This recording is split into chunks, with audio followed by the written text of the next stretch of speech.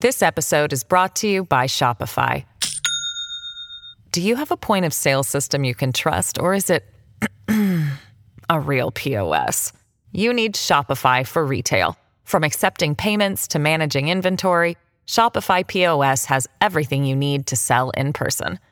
Go to shopify.com/system, all lowercase, to take your retail business to the next level today. That's shopify.com/system.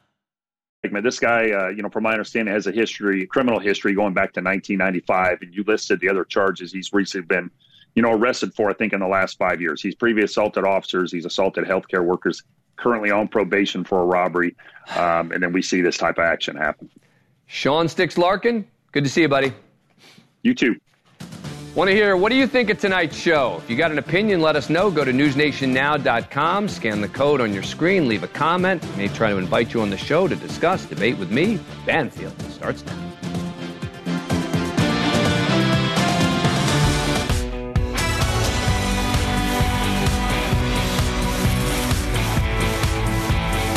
It is Thursday. This is Banfield. You are loved. Thank you for being here, folks. Friday Eve, we are almost there at the weekend, and I got a packed show for you tonight, starting with details we did not expect to hear about Rachel Morin, the mom of five from Maryland who went on a hiking trail on a Saturday night, and her body was found on a Sunday. Turns out there is a suspect. They think they've got their guy. It's just a matter of where is he and who is he? I know that sounds weird, but you're about to see an interview with the lead detective, lead investigator on this case. Look at that picture. Do you have any idea who that guy might be? Because that guy is leaving a home invasion and assault in LA. And the DNA from that guy in LA matches the DNA at the scene. Going to find out a whole lot more about this person, the description, the height, the weight, the whole business. Okay, that's coming in just a moment. We're also going to hear from the attorney for Rachel Morin's family, because I have so many questions. She's got 5 kids. How are they doing? How is this news landing? So many questions. Okay, also, there is a story that was so huge in Chicago like 20 years ago.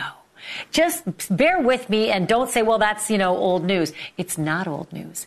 It's brand new news. 2 little sisters disappear out of their own apartment. There they are, 3 years old, 10 years old. What could have possibly happened to these kids? It was like the biggest search in the history of Chicago. They looked everywhere for these little girls. It was as though they vanished without a trace. And then came the women, one after the other, saying, I'm one of those children. Pick me.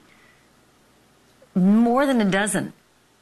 And they all proved not to be these children, because these kids would be in their 20s and 30s now. And there's one more in Texas. But this one's different. This one is really, really different. How do I know? Because her family has a lot they're going to tell you tonight on this show about the woman in Texas. So that's coming in just a moment. And then also, we're used to seeing mugshots all day long, every day. I mean, this is a show about crime and justice, right? Murders and mystery. But it is rare that we see a mugshot like the mugshot I'm about to show you. And the reason I show it to you is because this makes it hard to hide in a crowd when you decide to do that to your face. It also makes it real hard when you're arrested on a really serious charge to dispute any eyewitnesses, right? Because, okay, tall, bald man, brown eyes, whatever. No, this makes it really hard. And then those glasses that you think you see on his face, that's tattooed on as well. You'll find out why he's mugshotted, what he is suspected of doing, and what's on the back of his head, which is even more bizarre. Okay, so that's all coming up. Let's start with Rachel Morin. It's been 12 days since that horrible murder. We're still waiting on so many details, and I get it. The police can't always tell you everything because they need to keep details that only the killer will know. They've got the investigation. They've got to find the guy who did this. One of the witnesses who says he was there when the body was found said that she was completely naked and she was beaten so badly she was almost unrecognizable. Police said, well, hold on, hold your horses. Maybe that guy wasn't there. So that's a mystery. But what we are finding out tonight is that police did find DNA at the scene of her murder, or at least where her body was found. And police did run that DNA. And police did find a hit clear across the country on the other coast in Los Angeles. It turns out in March, this man burst into a home invasion, assaulting a young girl, leaving his DNA behind and leaving something else behind, leaving some video, some surveillance video of himself leaving the home. The problem is the video is of the man leaving the home. It's not of the man arriving at the home. So we can't see his face, but we can see his back, and we can get a pretty good description of the man. But the question is, who is he? And where is he? If that happened in March in LA and Rachel Morin happened 12 days ago in Maryland, well, he could kind of be anywhere by now, which means if you are watching across the country, the police need your help. Look at this picture. Here he is leaving, shirtless, having assaulted a young girl in that home in Los Angeles. Does anything about that picture strike you as interesting, odd? Do you recognize anything? I know it's hard, but look at it closely. Look at the clothes he's wearing, the sneakers he's wearing, the clothing he's carrying, his haircut. Look at the curvature of his back, the way he walks. Does any of that look familiar to you? Because if so, the police want to hear from you. I want you to hear Chief Deputy of Harford County, Colonel William Davis, just hours ago as they released this remarkable news about that man whom they are looking for. Take a look.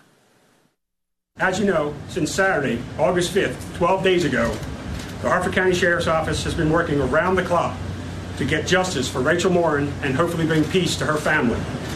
Since that first day, over 300 community tips have flooded our inboxes and emails. Her death has grabbed local, state, national, and international headlines, everyone with the same goal: find the killer and bring justice to Rachel. DNA evidence is part of nearly every modern-day investigation, and in Rachel's case, DNA evidence was collected by our Forensic Services Unit. That DNA was analyzed by the Maryland State Police, and it was ran through the National CODIS system. This DNA evidence has come back as a match, tied to a home invasion and an assault of a young girl in Los Angeles this past March. Unfortunately, that suspect has not been positively identified, but he did leave behind his DNA. Based on the DNA evidence, we consider the individual in the video we obtained from the Los Angeles Police Department and that we are about to show you on our TV screens to be the person that murdered Rachel Morin on August 5th. So we're now going to show the video.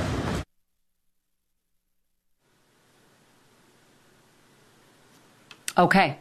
So they show the video. We're going to continue to show it throughout this interview. But I also want to tell you about his actual data, right? Here is the description. He is in his low to mid 20s, the police believe, 5'9", 160 pounds of Hispanic descent. So again, I'm going to repeat that. Low to mid 20s, 5'9", 160 pounds, Hispanic descent. Joining me now is Colonel William Davis, the man you just saw in that press conference. He's the Chief Deputy of Harford County Sheriff's Office. Colonel, we were talking last night and you hinted that you were going to have some information very soon. It turned out it was within a matter of, well, it was within 24 hours. So I'm really glad to have you back tonight. Thank you for doing this. Is there anything else you can tell us about the man you showed in that video? Well, I don't know that I could add. You did a pretty good description of everything we're trying to get out there, especially the part where you said we're focusing a lot of our deployment trying to make people feel safe on the Ma and Pa Trail because that's where this crime occurred. However, he was in March, he was in California, and in August, he was here. It could be anywhere in the country right now. and he still may be here. So we're trying to get that video out as far out as we possibly can, because we feel confident that if somebody knows him, if they're familiar with him, even though it's just a side and a back view of him, all the things you pointed out, his gait, the way he walks, all those things, if you know him, you're going to be able to identify him. And we're hoping that somebody will give us that information. And, last night, when I was talking to you, go ahead. Last night when I was talking to you, we had just received that video, and we were trying to work our way through it, and we were discussing it, and the sheriff was adamant. He said, yeah, let's try to run down our investigation as best we can, but he was adamant, we need to get that video out as soon as possible. And then tonight was the time we were putting it out. Well, I'm glad that we've got it tonight to show our viewers, because we are a national program. So I'm not sure if I heard you correctly. We know about Los Angeles, about the assault there. We know about Rachel Morin's assault in Maryland. Do you know of any other locations or any other crimes where CODIS may have hit a DNA profile where he has been? Or do you have any suspicions of where else he's been? No, that is the only locations we know for sure. But, I mean, it's common sense that if he did an assault like that in California and then all the way across the country here, a few months later, he's doing another assault. I mean, chances are those aren't the only 2 times he was involved in an assault like that. Can I ask you about the assault in California? Was it a sexual assault in California? We're going to leave that to the Los Angeles Police Department to talk about their case. I can just say, kind of what I said in the press conference, that it was a home invasion and that he did assault a young girl in the house there. And what age are we talking about? How old was the young girl in the house? I don't want to talk about their victims, and I want to let them decide what they want to put out about that, honestly, at this point in time.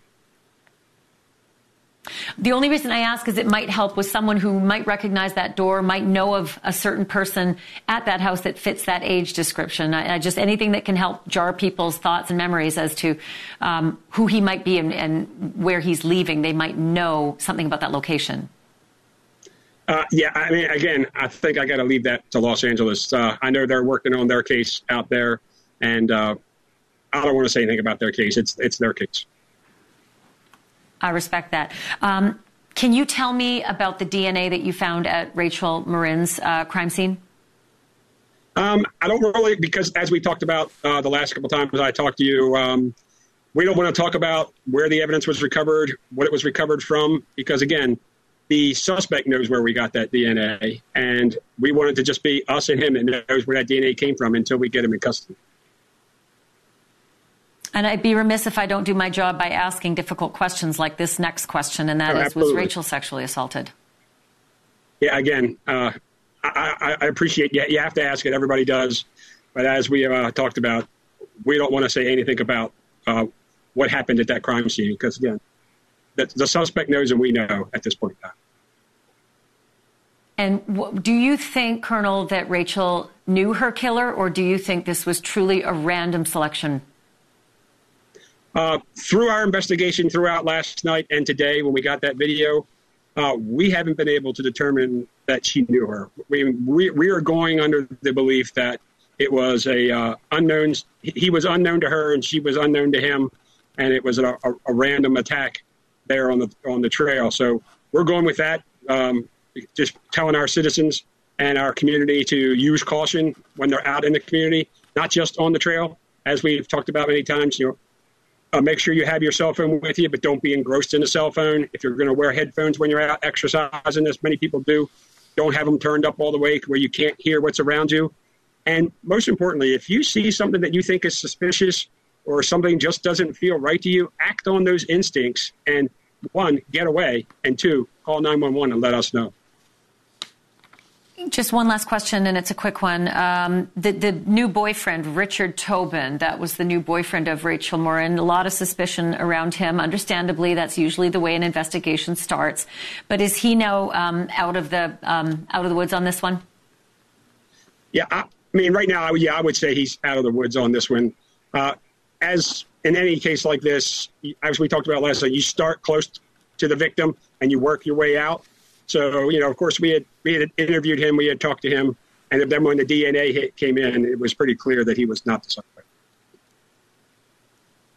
Colonel, I'm so thankful that you took the time on this extraordinarily busy day to update us, and I hope that when we call you next time, you'll be available again, because we want to follow this and get the tip line out and get the phone number out. And here it is real quickly. You can send tips if you think you know that man in the video that we showed earlier, rmtips@hartfordsheriff.org. There it is on your screen. You can also call 410-836-5430.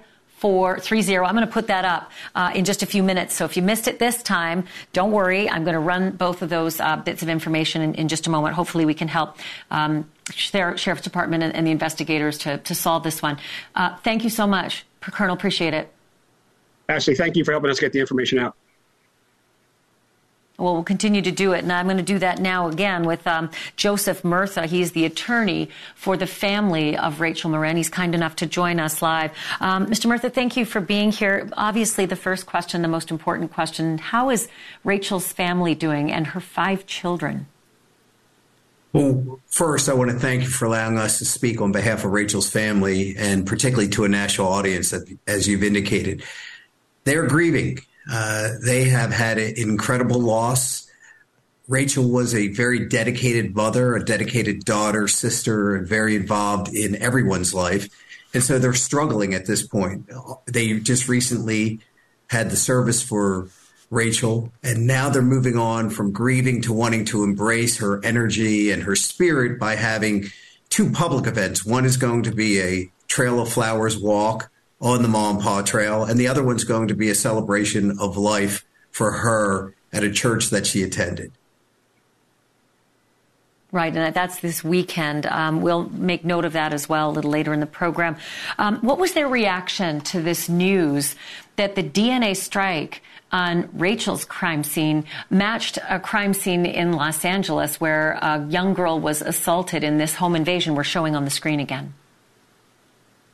It gives them hope. The fact that there's evidence, scientific evidence that can be pursued, and particularly the thing that really brings them hope is that with a national audience, just like we have tonight, that there is somebody out there that knows this person.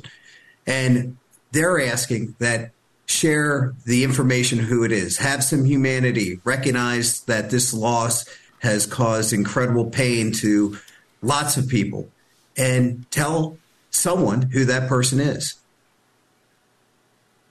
There's been a lot of discrepancy in reporting on this crime. There was a witness who said he was part of the search party that found Rachel, and he described the scene as quite dire, that she was completely naked and that she was beaten to a point where she was almost unrecognizable. And, you know, it's hard to get that clarified. Can I ask you if you know what the facts are and if that comports with the facts of this case? The family has stayed removed from the information that's being disseminated either on social media or even through law enforcement so that they can be supportive of one another and particularly of Rachel's children. So they have avoided the specifics at this time because they're really focused on how are we going to help one another, how are we going to help Rachel's children. Understand. Did they think that Rachel knew this person, or like the Colonel, did they think this was a random attack? They believe what the Colonel has indicated, that this was a random attack. Rachel, I don't think, had any enemies, and she had lots of friends. And so, sadly, this was a person who randomly picked her out for what a horrific crime it was. Well, and the Colonel just made news as well by saying that her boyfriend, Richard Tobin, very new boyfriend, is out of the realm of suspicion at this point. Was there a time the family thought it might be him? Because that's typically how investigations begin, with people closest to the victims. The thing about this family is that they didn't want to cast aspersions upon anyone. They wanted to be supportive of law enforcement and cooperate, but they weren't going to interject their opinions of who may or may not have done it. They're allowing law enforcement to do that job, and as a result of it, have stayed away from that. I want to show that video one more time. I'm going to ask our control room to run the pictures of the suspect in the California home invasion. There it is again, with that description. Let me read the description again. Low to mid-20s in age, 5'9", 160 pounds, Hispanic male, and it is, you got to just look at the way he walks. That's not something I can describe to you. You can just look at it. If you are across this country right now, somewhere between Los Angeles and Maryland, that's a lot of terrain. Take a close look. And if you think you know who this person might be, please call 410-836-7788 or 410-836-5430. Or you can send a tip to rmtips@harfordsheriff.org. Joseph, Mirtha, I appreciate you taking the time. Please give our condolences to Rachel's family. This has got to be just a harrowing time for them, and let's just hope and pray that they can find the person who did this.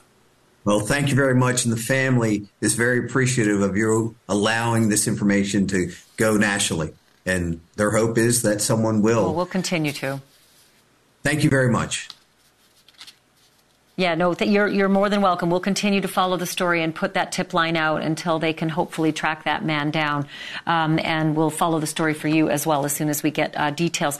Still to come, I know that you are used to seeing judges the same way that I'm used to seeing judges, and that is high up on the bench because they are exalted, right?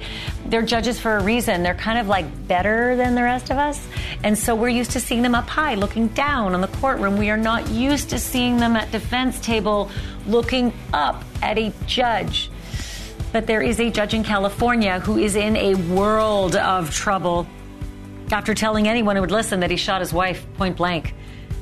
Did it matter that he'd been drinking? Did it matter that his son saw the whole thing? 2 words. Mark Garagos. He's next.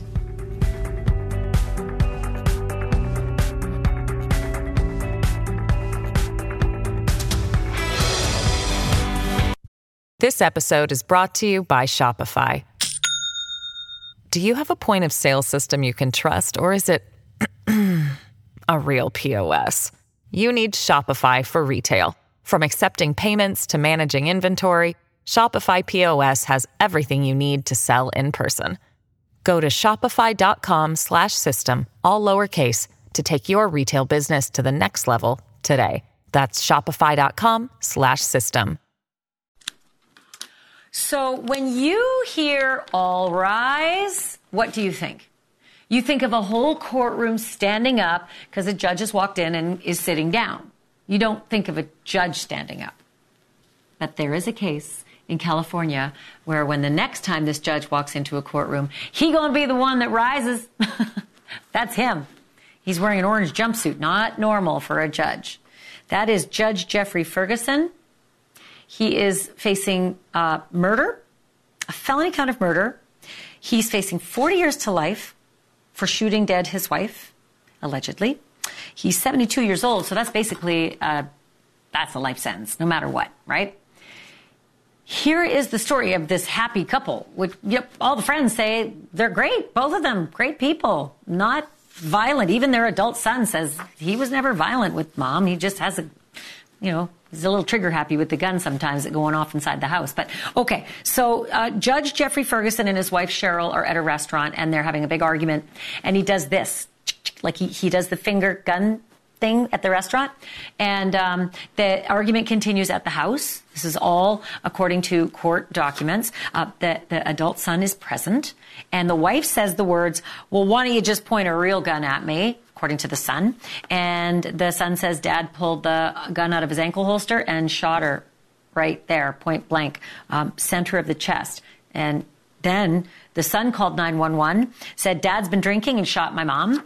And then the judge called 911 and said, my wife's been shot, we need paramedics. And the 911 operator, smart thinking, always does this, says, did you shoot her? And the judge says, I don't want to talk about that.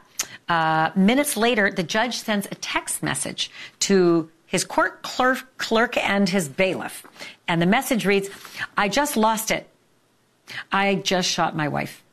I won't be in tomorrow. I'll be in custody. I'm sorry. They thought he was kidding, but when the police arrived, he reportedly asked them to shoot him. And the police say he also smelled a lot of alcohol. According to the officers, he admitted to shooting his wife. He made these spontaneous statements. "I'm sorry, I effed up." Although he didn't say effed. And then he also said, according to police, "Oh man, I can't believe I did this." Made similar comments later at the police station as well. Single bullet casings found on the couch where the judge was reportedly sitting when this happened. Police found 48 guns in total that he owned. The son said a couple years ago he put a gun to his head and that they had to talk him out of killing himself. Before that, he discharged a gun in the bathroom. So the judge is out. He got bail on murder. It was $1 million, but he got bail. That's a lot of evidence, but is it enough to convict him? I know a guy who knows a lot about this kind of thing. It's Mark Garagos, friend of the show, friend of mine, really smart guy, knows his stuff. He's also not only a trial attorney, he's the co-host of Reasonable Doubt, the podcast with Adam Carolla. Garagos, what's your read on this case? Well, he's got two very able lawyers. And I think, and the first thing they said coming out of the box is it was an unintentional shooting. Everything that you just recounted, I think they can place into context that he pulled obviously the gun out, but that it was not an intentional shooting, and either the gun went off or he fired it because he was so inebriated, but he didn't mean to do it. It wasn't intentional. And I'm sure they're going to be arguing for an involuntary manslaughter. So he's got no criminal history, and he's got a stellar past, right? He's a judge. He's like supposedly the best among us. But he did say all these things, right? Prosecutor as well. Yeah, go ahead. Right, so he knows what he shouldn't say at a crime scene, having been a prosecutor. And he said to the police officers, "Well, I guess I'm done for a while." And he, of course, said to the coworkers, "I just lost it. I just shot my wife. I won't be in tomorrow. I'll be in custody." Don't you think if it was accidental, a jury would probably feel like he would say something else, like, "Oh, God, I've had a terrible accident," not, "I guess I'll be in custody"? And doesn't it seem odd? Well, yeah, no, the whole thing is very odd, obviously, especially when you layer in the fact that the gun had gone off previously, or that he put the gun to his head previously, that he smells like alcohol. You can make a compelling case that he's going through some kind of alcoholic-induced or has got some issues with alcohol. But I think virtually everything you said is still consistent with either an accidental discharge or a non-intentional. If the argument is, as you know, Ashley, we've talked about it a million times, if it is with malice, meaning a depraved mind, then it's murder. If it is a killing done without malice, then you're talking about manslaughter. If it's manslaughter, you've got either voluntary or involuntary. Voluntary would be generally if it was a heat of passion or something along those lines. It does not sound like that's what the lawyers are going to argue. You know what? Yeah. That all makes perfect sense, and everything you say makes perfect sense, except for the fact that he had to reach down to the ankle holster, unholster a gun, bring it up, and shoot. And as you know, this is weird. I always found this weird, but intent can be formed in seconds. It doesn't need to be you lying in wait for the lover to come home and elaborate plot. Intent for a first-degree murder can be formed in seconds. Do you think that the prosecutors can make an argument for that, or is that too uphill when you're dealing with a judge? Well, there is something that's, I think, a little peculiar. I was taken a little bit aback. He's out, as you mentioned, on $1 million bail. I've had cases just this year where I had people where there was no death, and I had to go to the Court of Appeal, back down, do preliminary hearing before I could get a client out where there was no death, where they actually had no bail. Here, they did not. The prosecutor didn't go in after the police released him and he posted bail, didn't say, "Hey, not judge the defendant, but judge who's presiding, we want you to make this no bail. We're afraid he's going to flee. We're afraid he's done stuff before. He's going to hurt himself. He's never going to be found accountable." They didn't do any of that, which leads me to believe one of two alternatives. Either they're giving him the benefit of the doubt, or because he's been in the system, they're saying there, "But for the grace of God, walk I." I don't know what other explanation there is for? Yeah, what other explanation? I can't wait. I was just going to say I can't wait for the next shoe to drop on this one and for the all rise moment. So will you join me the next time that we have a hearing in this case and he makes an appearance? Absolutely, I'd love to do it. Mark Garagos, always a pleasure. Thank you. Thank you. Thanks, Ashley. Okay, if you don't know these two names, you should. Diamond and Tionda Bradley. And if you don't know them, it's okay. I understand it. It was 20 years ago. These two little sweetie pies disappeared out of their apartment in Chicago, and Chicago lost it. This was one of the biggest investigations that town has ever seen, but they didn't find these girls. They never found the girls. Plenty of girls came out of the woodwork, though, saying, I'm her, either Tionda or Diamond. But they never were. But one recently has just come forward, and this one looks promising. I'll tell you why and what's happening in just a moment.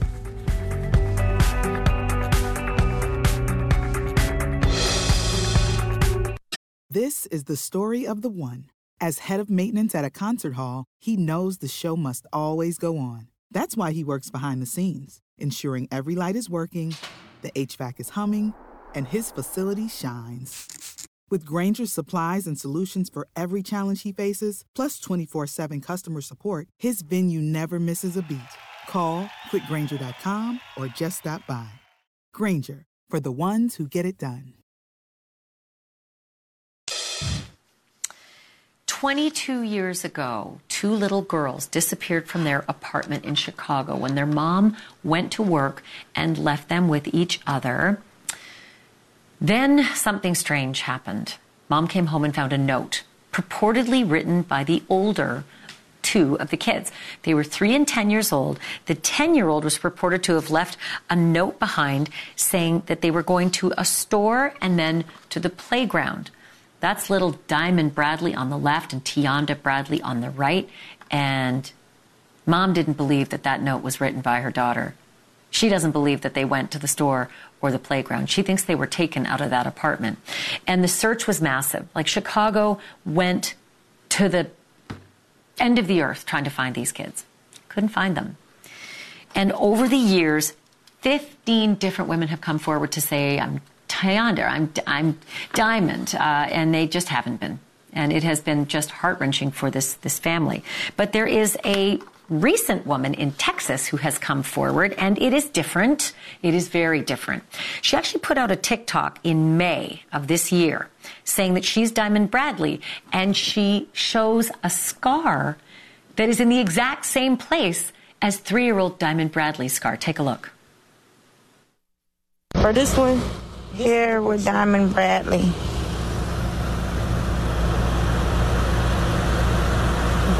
And that's me. This is Diamond Bradley. Can I see your scar? She still have that scar. Well, that young woman has actually gone to the FBI and given her fingerprints and her DNA. They're waiting for the results. It's going to be featured in an episode of Investigation Discovery's Missing Persons series that airs this Sunday.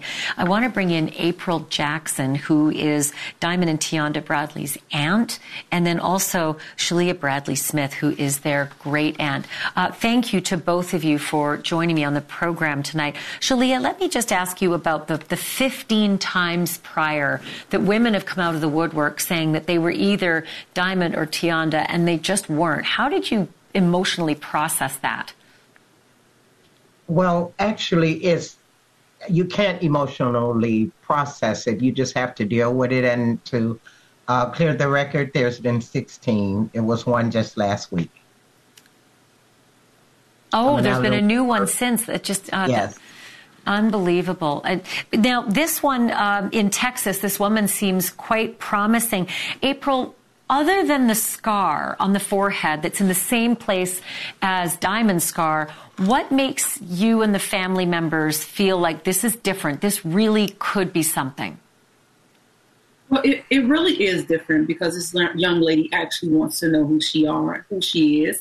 And not only that, she actually willingly wanted to go by herself to find out who she were. And she went by herself along with another friend to go give that DNA test. So that was different for us versus the FBI making someone else's go and get their fingerprint and DNA taken. And Shalia, there's something else. Like Tracy, the girl's mom, went to Texas to try to connect with this woman. Can you tell me what happened when she got there and why intuitively it seems as though it's not a good thing, but it might actually be a good thing, the reaction of this young woman to Tracy coming to see her? Well, actually, Tracy was taken down, and April did accompany her there. At the time, I wasn't aware that April was with her because Tracy does need support, from a family member when she's, on a quest like that. But that was a quest that I was unaware of. Then I find that they had went down there to attempt to meet with Raylan and her friend. And I was contacted by Raylan and her friend, and they felt uncomfortable with meeting with Tracy because they preferred to have just waited until the DNA returned. But unfortunately, I believe that may have been a part of that production to encourage Tracy to go down there. But I disagreed, and I did ask the girls not to meet with them because, when you I don't have missing children. I have missing nieces. And Tracy is my niece, and I'm going to do whatever it takes to protect my family unless I'm sure about every step along the way. And I didn't see any need in meeting this girl as well when the girl had submitted DNA tests, let that come back because that could only put false hope in Tracy, trying to meet this girl, believing that it may be her. I mean, she just doesn't need that type of emotional damage. Well, listen, the fact that she's given her DNA to the FBI, it's very interesting. And I know there's a bit of a wait, and I do know that the investigation discovery program this Sunday night is going to reveal something large they haven't said so far. I also want to tell our audience as well that Raylyn, the girl you're talking about, has had a very difficult life. She has talked about being held against her will, given steroids, trafficked in sex. I mean, it's just been a very difficult life. I'm going to follow this, and we're going to call you just to see if there's any match that comes up between the woman in Texas and your family member. Thank you both, Shalia and April, for being on tonight. And I wish you the best of luck in finding at least Simon and maybe Tionda too. And thank you for having us. And if anyone has any information about this, call your local FBI. They can certainly put you in touch with the right people. And there you go. 1-800-THE-LOST is also a great possibility. They've got the National Center for Missing and Exploited Children is incredible in terms of being able to piece together information nationally. So do that right away. Coming up next, Bryan Kohberger walks into another courtroom tomorrow. This time, he's got a lot of complaints. He does not like the way the grand jury was convened. He does not like the way the DNA led to him. So what's the judge going to say? Well, Kaylee Gonzalez's dad has a preview tomorrow, and he's joining me live next.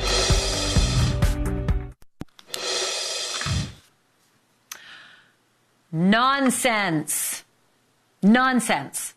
That is the legal term that is being used right now by the prosecutors in Idaho, who are going to be facing off against Bryan Kohberger in 46 days. That is when his trial is scheduled to begin. Nonsense, they say, to him and his attorneys, who are suggesting that the grand jury process was flawed. They are fighting it. They want the whole indictment thrown out. There's a hearing on it tomorrow. And along with that, there's also another motion in that hearing that we'll be dealing with tomorrow, and that is the DNA chain that led them right to his doorstep. His lawyers say it's flawed. Prosecutors didn't say nonsense, but we can imagine what they will say tomorrow, and we can also imagine what Steve Gonzalez is going to be saying under his breath tomorrow, because he's Kaylee Gonzalez's dad, one of the 4 victims of the Idaho murders, and he's here with me live. Steve, thank you for being here. We haven't talked in a while. Are you and Christy planning to be at the hearing tomorrow? Yes, we'll be there tomorrow for sure. I suppose when you read the prosecutor's response to Brian Kohberger's lawyer's assertion that, that the proceeding that led to the grand jury indictment was unfair, I suppose when you read nonsense, you felt the same way or maybe more. Well, I feel like we definitely understand what unfair feels like as parents. There's 6 motions that are going to happen tomorrow, which makes it a very important hearing to be at. So we'll be there, and we will be watching everything, recording everything. I have my legal counsel there, and I want to make sure that he understands that he has a whole team of people after him. It's not just the prosecution. It's all the families. We want justice, and we're looking for all this evidence. That's why I want to know about the alibi. We want to know about these different motions and give him the opportunity to defend himself. Okay, let's talk about that alibi, because I haven't spoken to you since he actually announced this alibi story that he was out for a long drive between 3 and 4 or 5 in the morning, can't prove his whereabouts, but that's the story and he's sticking to it. What was your reaction when you saw that actually on paper? It helped me understand that we do have the right defendant, and there's some computer models that are out there that kind of correlate patterns and speeds and times that people could be going through that neighborhood and how they would match along those surveillance cameras. So I understand the difficulty of being able to come up with an alibi that fits that, but the jury will be able to see all of this on their own and make that decision.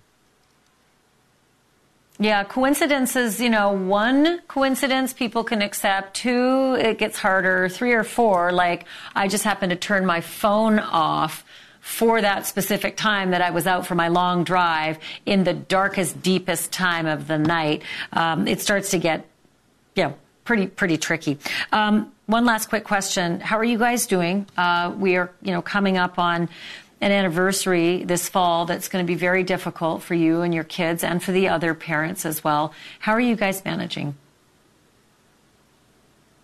You hope that it gets better, but the truth is losing somebody as important as Kaylee and Maddie and Ethan and Xana, it never gets okay. It never feels good. You don't heal from that. So I have a job to do as a parent, and I hope everybody understands what we're doing and what we're going through. I think most people will absolutely understand that, but, having never walked in your shoes, they'll never truly get it.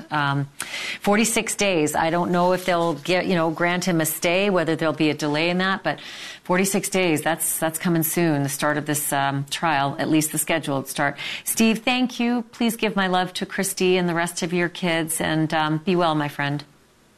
Thank you.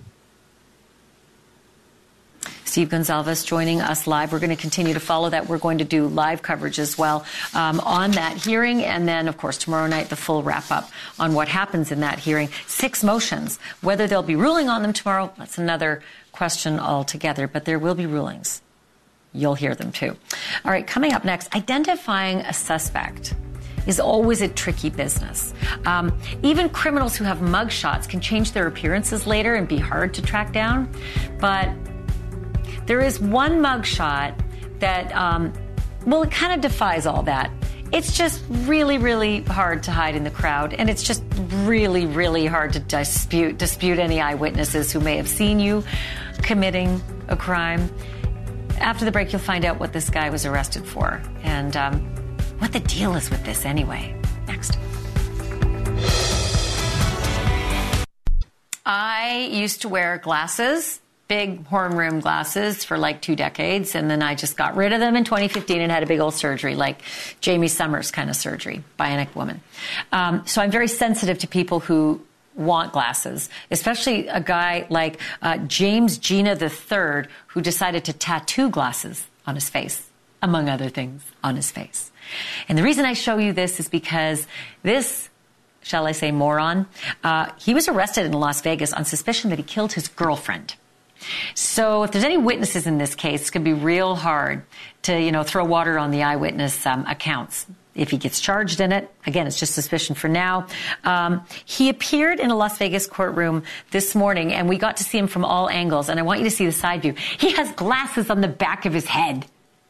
This is him making his court appearance with glasses on the back of his head and tattooed glasses, and then, I don't know, a bandana.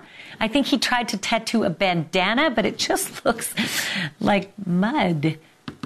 Yeah, it looks like he was out on a long gator ride, but he is in for a serious ride. All right. Hey, everyone. Thank you for being here. Have a great weekend, because Brian's in for me tomorrow night. Cuomo starts now.